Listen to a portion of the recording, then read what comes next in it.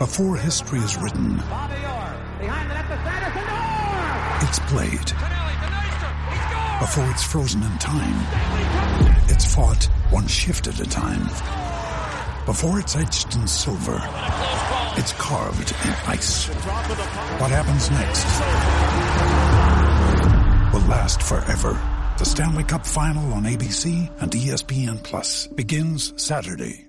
Hey guys, it is Ryan. I'm not sure if you know this about me, but I'm a bit of a fun fanatic when I can. I like to work, but I like fun too. It's a thing. And now the truth is out there. I can tell you about my favorite place to have fun. Chumba Casino. They have hundreds of social casino style games to choose from with new games released each week. You can play for free anytime, anywhere. And each day brings a new chance to collect daily bonuses. So join me in the fun. Sign up now at ChumbaCasino.com. No purchase necessary. VGW Group. Void where prohibited by law. See terms and conditions. 18+.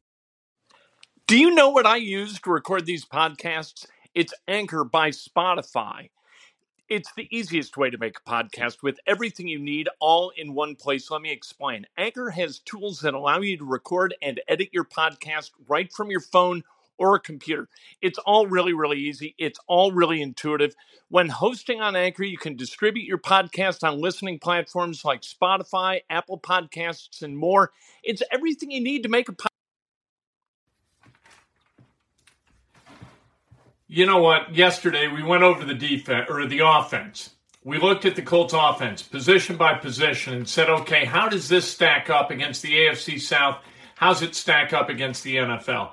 Today, we go over the defense. We're also going to talk about Chris Ballard a little bit. Chris Ballard's the architect. Chris Ballard is the top of the pyramid, other than Jim Irsay, for the Indianapolis Colts.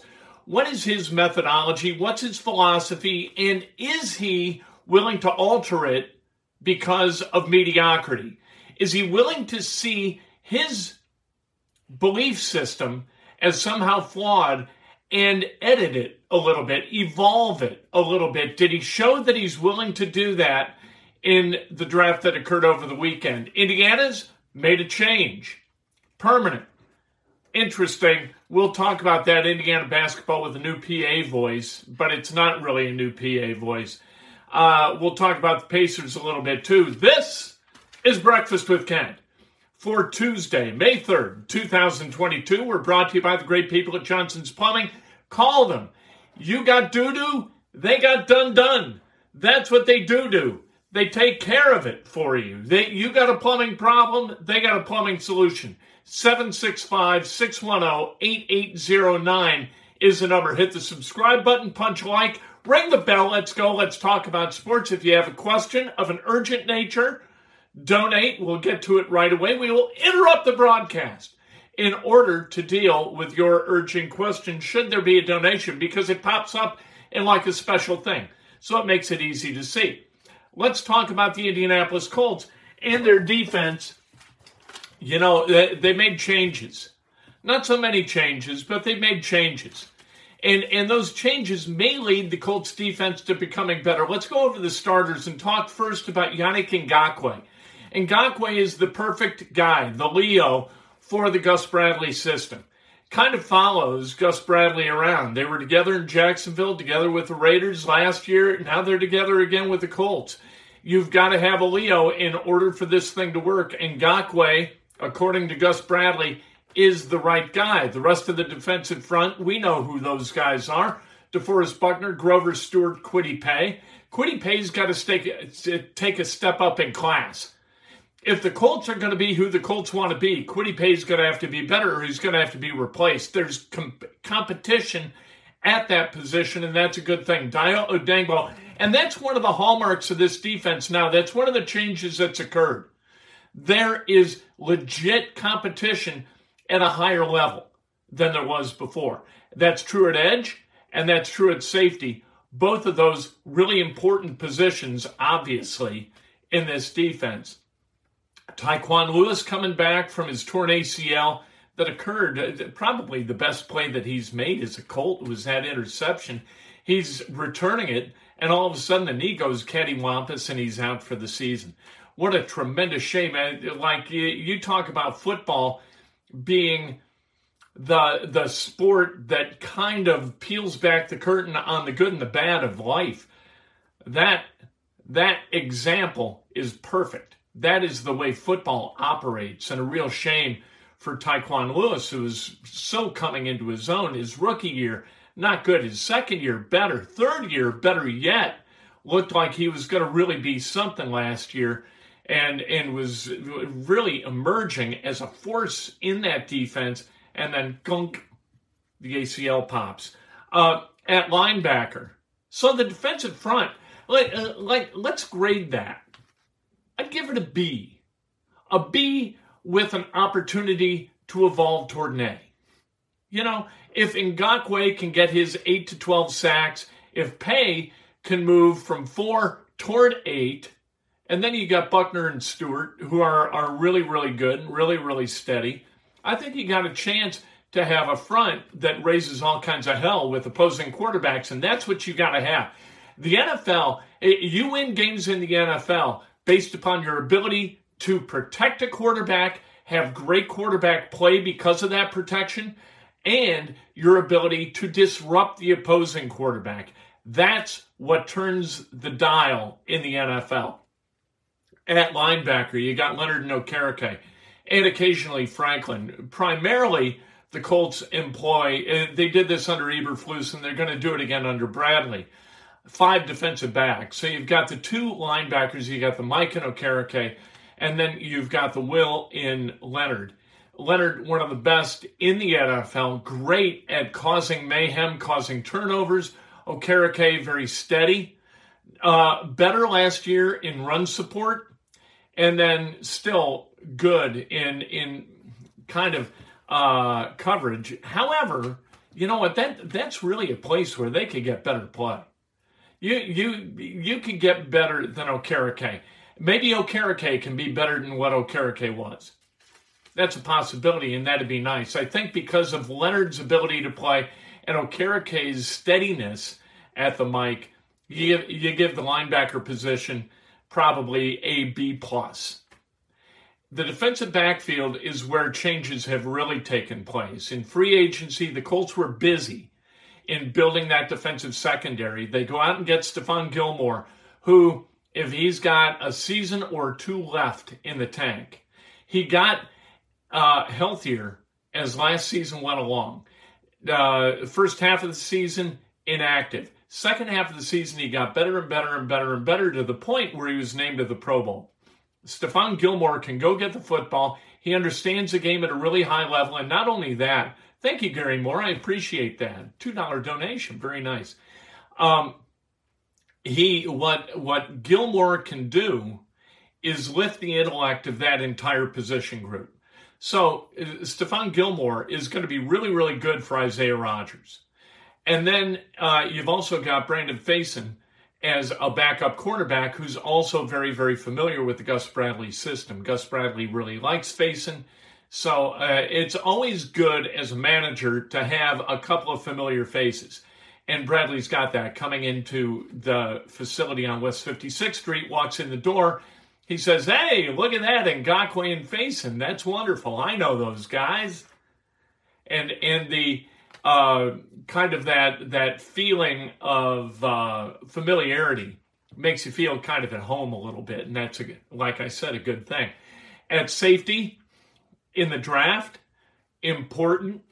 Thank you, Jeffrey. I appreciate that. At safety, important acquisition in Rodney McLeod. Rodney McLeod, also a little bit long in the tooth, was signed in 2012 by the St. Louis Rams to come in, play a little bit of safety, but more special teams, and over time really developed himself into a starting safety in the NFL. A guy also very, very smart, good teammate, really good dude. He's going to help that safety position. And we don't know where Julian Blackmon is in his rehab from the torn Achilles. We don't know. We haven't gotten an update on that. So what the Colts also did is they took Cross in the draft. Nick Cross out of Maryland, who is graded by some to be the second best safety in the draft. So that's what you got in the defense. And that's not bad. That's okay. The defensive secondary, I don't think you can grade higher than a B. And look, all these grades are incomplete. We don't know how these guys are going to play together, how they're going to function as a unit, how they're going to function in Gus Bradley's system. We just don't know. We don't know a whole lot more about this defense than we do know. We can hope that they're going to play at a really high level, but we don't know. And that makes it a little bit tough to assess. So we like knowing stuff, right? On the offensive side of the ball, you kind of know what Matt Ryan's going to do. You kind of know what Jonathan Taylor is going to bring. You know what Michael Pittman's going to bring. You sort of know, for the most part, what that offensive line is going to be. Because you think that Pitter is going to be a good swap for Glowinski. And then you've got, at left tackle, you're not really sure what you've got, right? You've got Matt Pryor as kind of the returning guy. And then you've got Bernard Ryman as the third-round pick who could step in and is one of the best athletes at that position ever at left tackle. So we're going to have to see what that is. But overall, with Nelson returning, Kelly returning, Braden Smith returning, Pitter is kind of a known quantity. You feel pretty good about the offensive line and their ability to open holes for Jonathan Taylor and protect Matt Ryan. But on the defensive side, you really don't know what you got. You don't know how all this is going to fit together and whether it's going to take time to coalesce. You just don't know. So, are the Colts going to be able to compete for a championship or at least a division title? They were 9-8 last year with a flawed quarterback and a defense that wasn't as good as this group, right?